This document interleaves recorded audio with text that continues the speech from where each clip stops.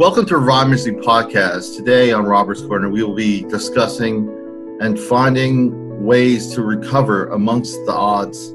Last month was Mental Health Month, but despite it ending, there's still a great need today in our communities. Rob Misley Podcast is trying to promote wellness in our mental and emotional struggles, be it mental health, substance abuse, or any abuse. Healing and hope is what we at Revive Misley Podcast tries to promote.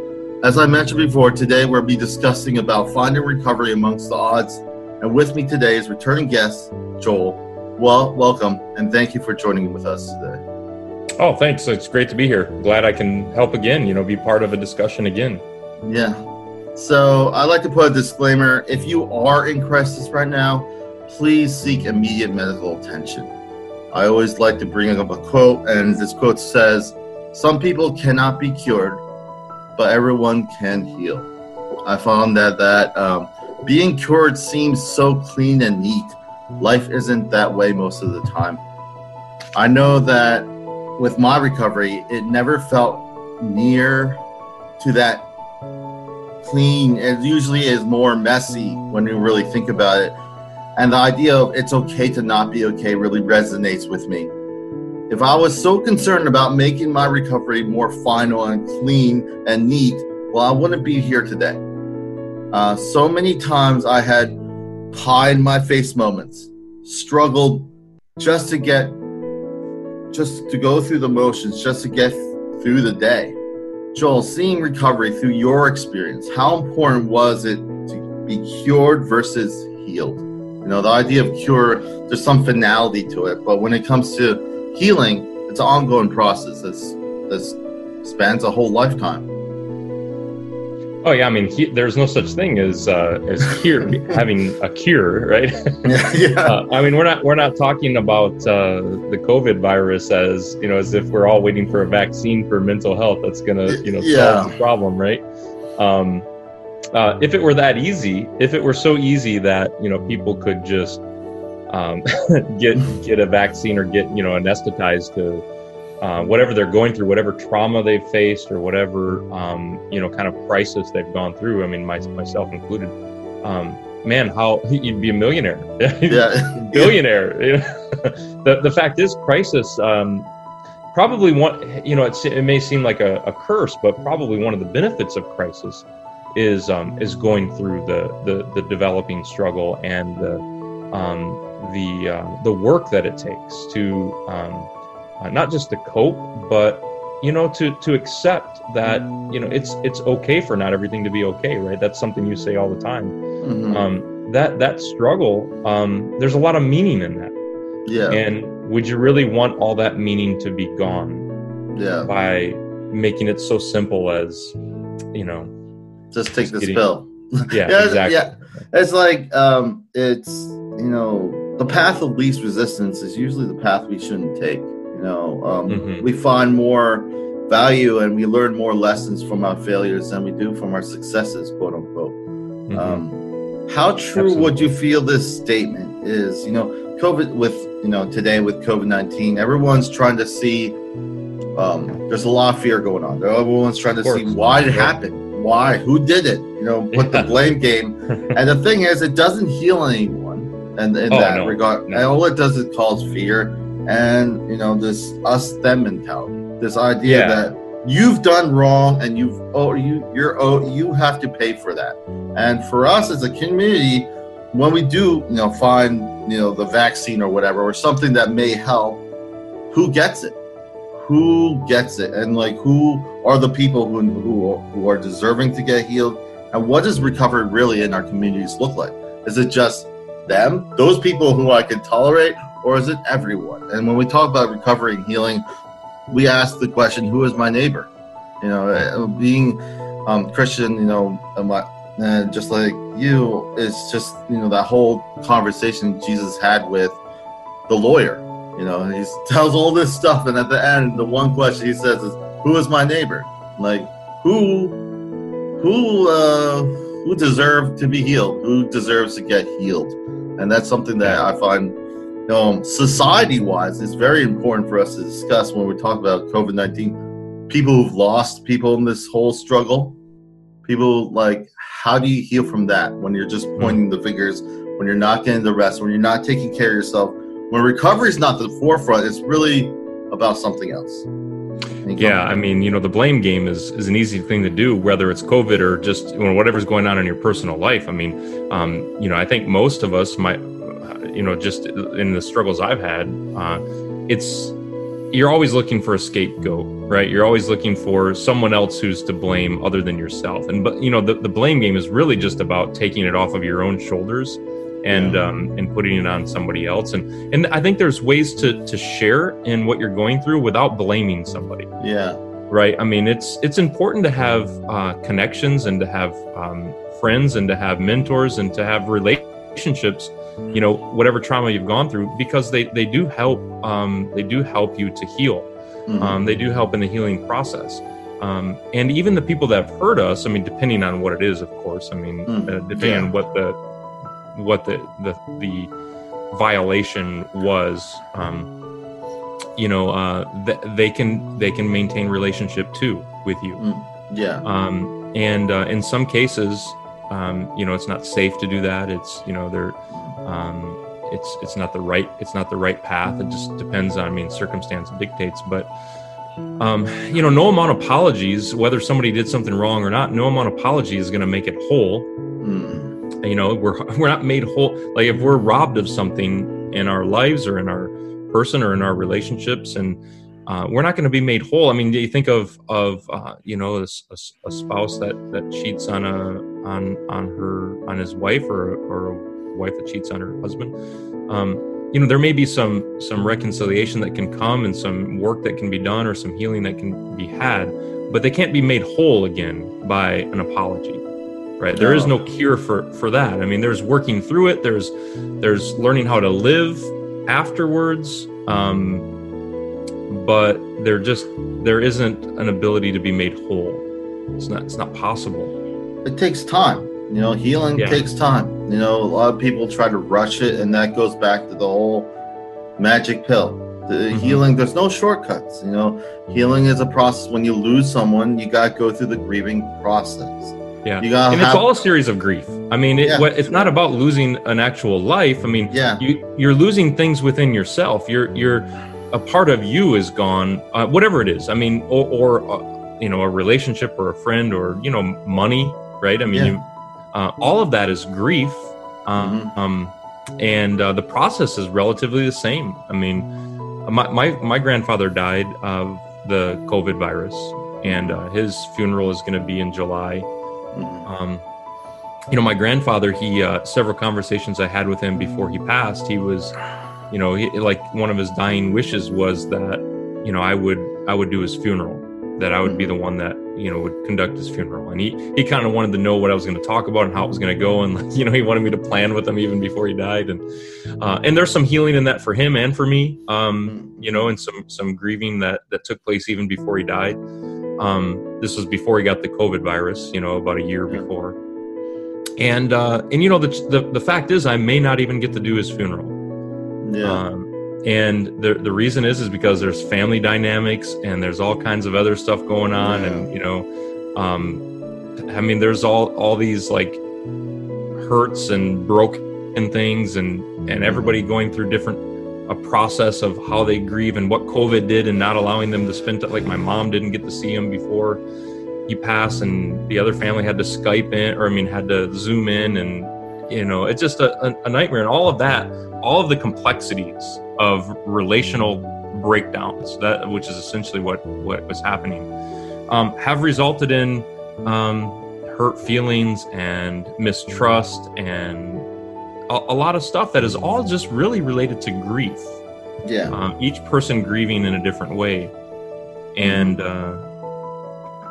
I'll have to deal with some hurt from that as well, like if I don't get the chance to do that.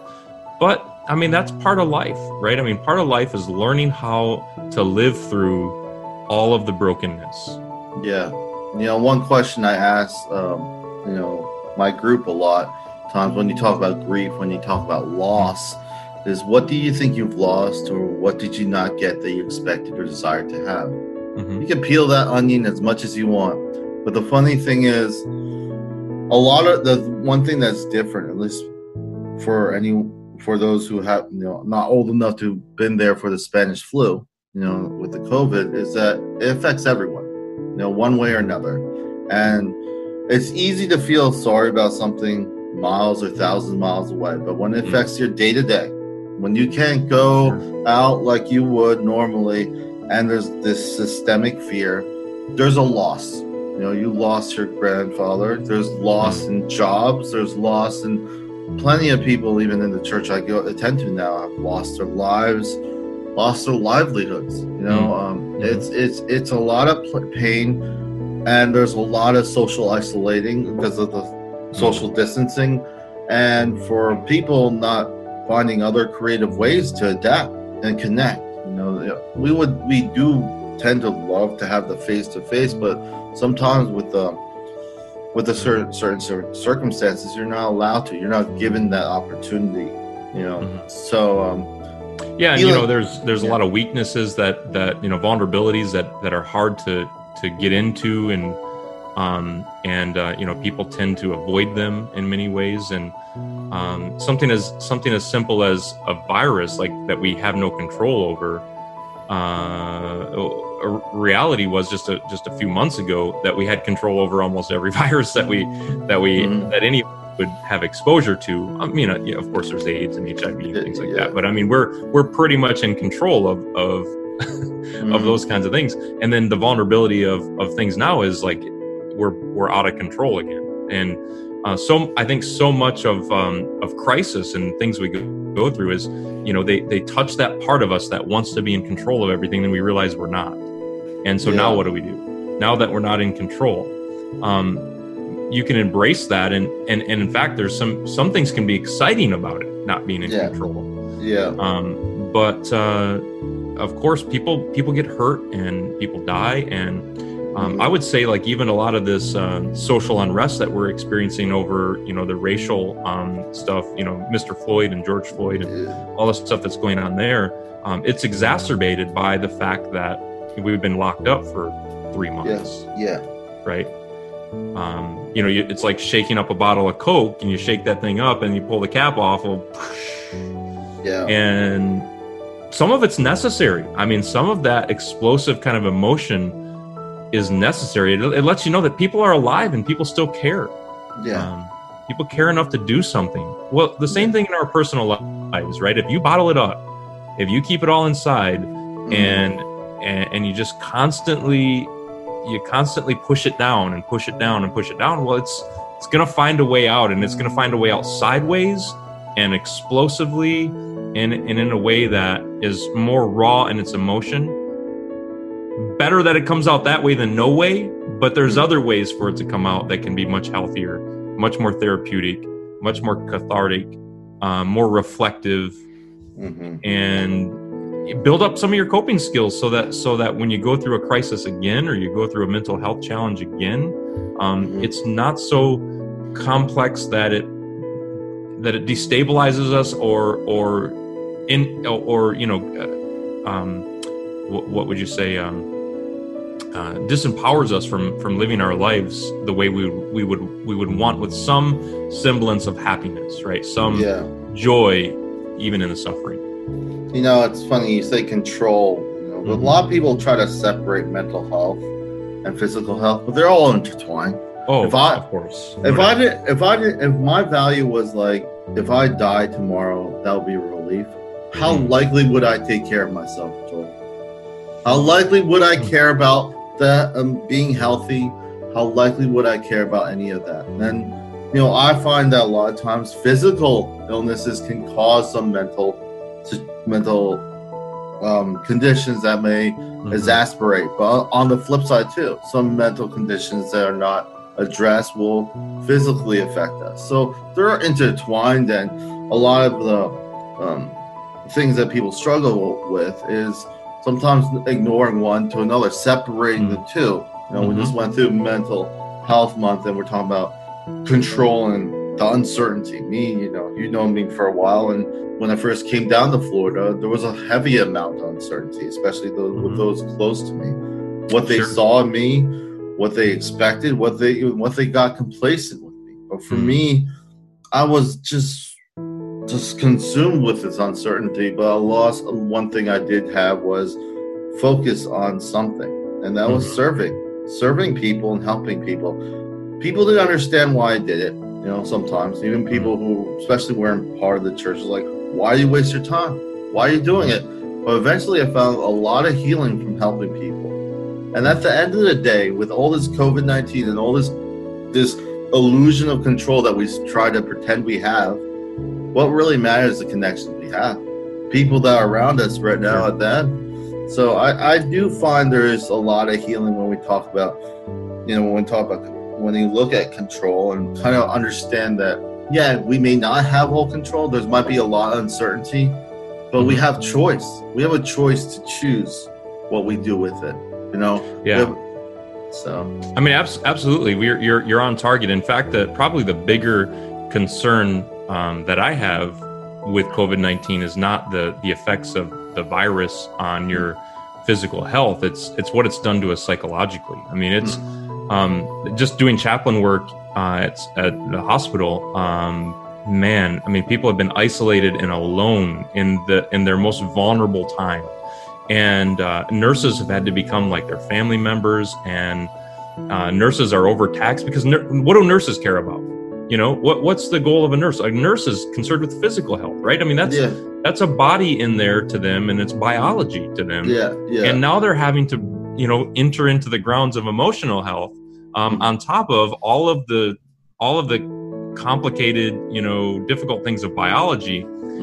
In physical health. Now nurses are having to become, the family members and the counselors and the people who help them cope through crisis. And, because chaplains for the longest time during the COVID-19 weren't even allowed to go into the rooms, right? Nurses were like the only ones allowed to even go into a room. Fortunately, now, like, a lot of those restrictions have lifted, but, throughout the whole time, like, I still had access to a lot of patients especially if a nurse really needed a chaplain, I would go. But the restrictions, just what they did was they isolated people, and they caused, here, let me just put it this way. You would think that families during time of crisis in a hospital a physical crisis, cancer, heart disease, whatever. I mean, any time of physical type of thing, COVID virus, I mean, whatever it is. You would think that families complicate things. They show up there, they're always wanting to be present. They're like, they can nag, they can make a situation for a nurse a little bit more, interesting. And on top of that, they sometimes seem to bring more stress to a person who is, they're having to deal with all these relational things on top of trying to get better in the hospital. You would think all of that it would be nice that there weren't families present in a hospital, but what you find out is the transference of whatever a person is going through. When they transfer it into a medical staff member, they transfer it into a nurse, that this now stresses the nurse out and creates a crisis for the nurse or the medical staff that wasn't there before, because the family was holding that space with them, right? Friends were holding that space with them. A loved one was holding the space with them that was therapeutic. Relationship is about healing. Without relationships, there is no healing. If you're going through a physical crisis, that relationship, even with the stresses and the complexities of that relationship, is still offering a space that a person is able to enter into and not feel alone. Right? And being alone is the worst part of the COVID-19 crisis. Is that type of, families are overly complicated. You know this. You moved to Florida, and you found out that all these people had all these expectations, and they had these perceptions of who you were, before you even got there, and all of this stuff. But imagine if they hadn't have been there, and you had moved to Florida on your own. That's even worse than all of the negative things that come with, these really difficult interpersonal relationships. It is very true. And, I kind of want to switch gears, because I had this one question in my head. It was, what would you like to see people learn from this COVID-19, even after it, quote unquote, subsides a bit? Yeah, it's a great question. I mean, what I think people should learn are really two things. The first thing is we have to be present with people. Social distancing is an oxymoron. Mm-hmm. It doesn't solve any problem. Mm-hmm. Physical distancing to some degree, I mean, I get it. I understand why, slow the spread. And mm-hmm. I think people lost sight of the fact that when we started it because it was meant to not overwhelm hospitals with cases. Yeah. It wasn't meant to restrict our contact with each other. Yeah, I know. Right? And what happened was people started restricting their contact with each other. And even if something as simple as a face mask, mm-hmm. the irony of COVID is that, it's a respiratory virus, right? Mm-hmm. Yeah. And you remember, the comments of Mr. Floyd when he said, "I can't breathe." Mm-hmm. There's a lot in that metaphor of "I can't breathe" in COVID virus. Mm-hmm. That metaphor of "I can't breathe" is a psychological, it's a mental health cry that I need space with family, loved ones, friends, with social contacts, with people who care about me. Like I need to have that space, because without it, I can't breathe. Yeah. Right. The mask on, that's a metaphor of covering ourselves and hiding ourselves from people. And so if we learn anything about going through any kind of crisis, is that social distancing it's the worst thing you can do for somebody in a mental health crisis. Yeah. Yes. So we have to stop that. Yes. There should be no social distancing. You can be in a space with somebody and be 6 feet apart and still have great interpersonal connection. Yes. Right. So I think that's the one key. The other thing is this perception of control. How much more freeing is it when we accept that we're not in control? Yeah. We're in control of some things, very small thing, very minor, but the weight of the world is not on our shoulders. It's not on each one of our shoulders. And I think of the story of Nebuchadnezzar, when Daniel confronted Nebuchadnezzar, the dream in Daniel chapter 1 and 2. Daniel chapter 2, Nebuchadnezzar, he needed the interpretation of this dream. Well, he already knew the interpretation of the dream. He had the dream, and he was given you are this head of gold. I mean, he was told. Yeah. So, but the freeing thing was when Daniel entered into the space with him. It's no longer Nebuchadnezzar's dream. It's now Daniel's dream too. It's shared, right? Because Daniel was given the dream by God too. And the most healing thing that took place for Nebuchadnezzar in that story was he was able to realize that the rise and fall of the universe is not on his shoulders. Yeah. Greatest king in the, he's the leader of the whole world. They're the world empire at the time, Babylon. Mm-hmm. But through that dream and through Daniel's entering the space with Nebuchadnezzar, Daniel entering into it with him, was able to help him to see that everything doesn't rise and fall with him. The same thing is true for us. Yeah. Everything doesn't rise and fall with us, right? Yeah. And there's some healing that can take place in that.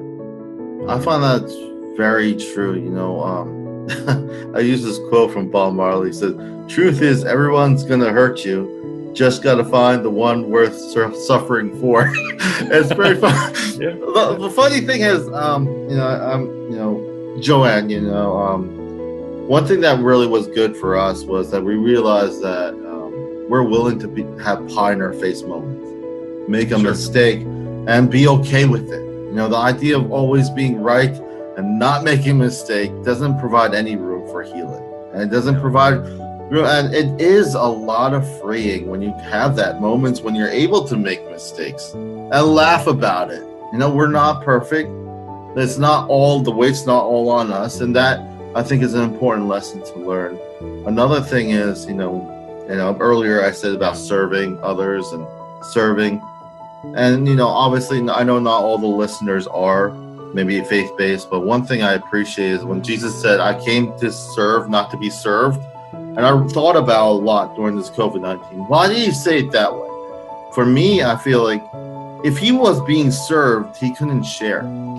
Serving others is sharing yourself with someone. serving, well, so sharing is part of a huge part of life. You know, you eat in a group, in a family, culturally, you share the food together. You know, sharing and serving is one that work together in unison. I love the kind of illustration in my head when I thought about serving others. Instead of being served, when I serve others, I'm sharing myself with that person. Just like, I mean, it's a point of relationship, isn't it? That you're sharing the load.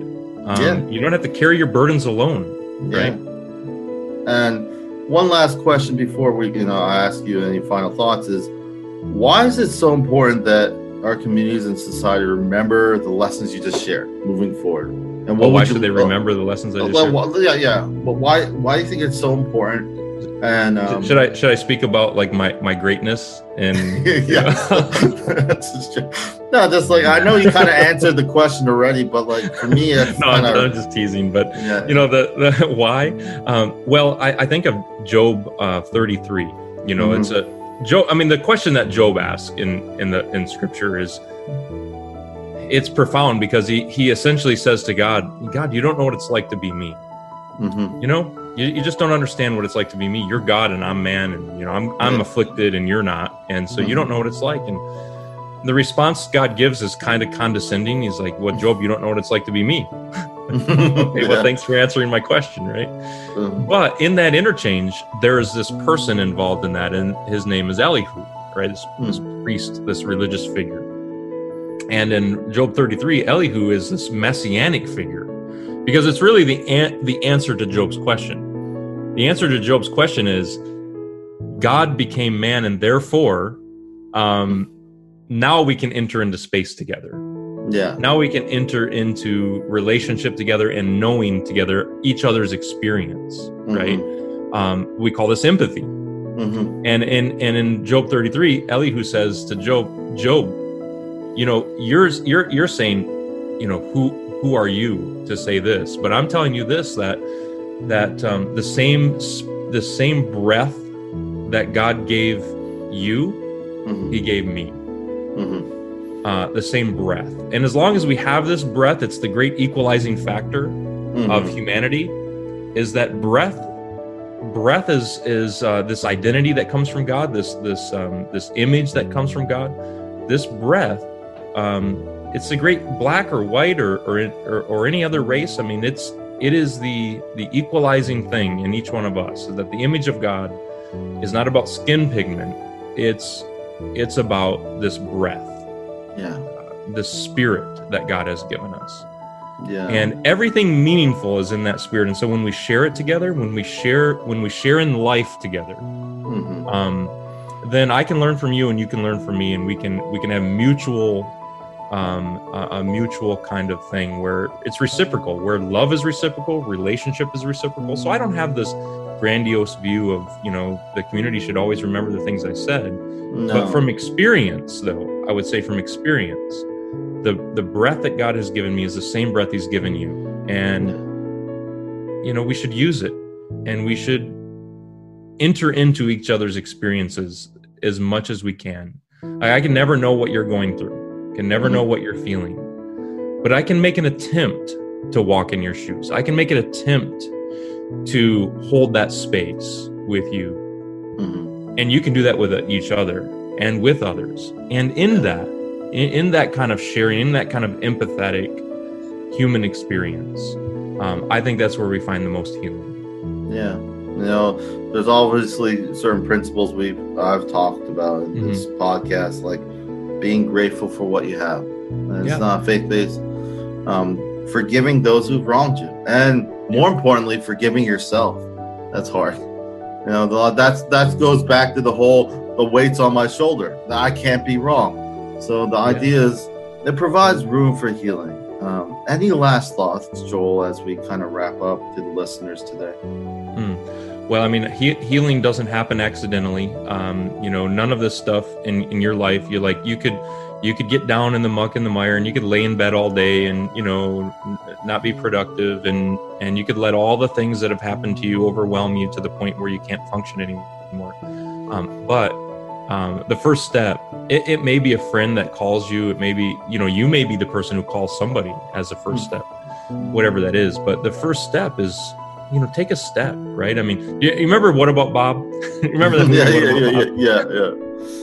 I mean, I think the profound insight in that story was this baby step approach, right? Baby steps, and Bill Murray takes these baby steps and he takes it so literally. And as a result, the psychologist realizes what an opportunist he is, and he becomes insane himself. Right? Bob shows him how much he has his own psychological issues that he's dealing with, And the end of the movie, I think he ends up committed and Bob ends up this healthy, well, everybody loves Bob, Yeah. You find that when we what I find when I ever have like someone who really annoys me or I don't like, there's a lot of things in that person that I don't like seeing in myself. Let's be honest. and that's the What About Bob experience. And then the great thing about Bob is and I think this is where we could all learn. And this is maybe a closing thought that I have is that people liked Bob because he was present. Yeah. Not because he was all put together, right?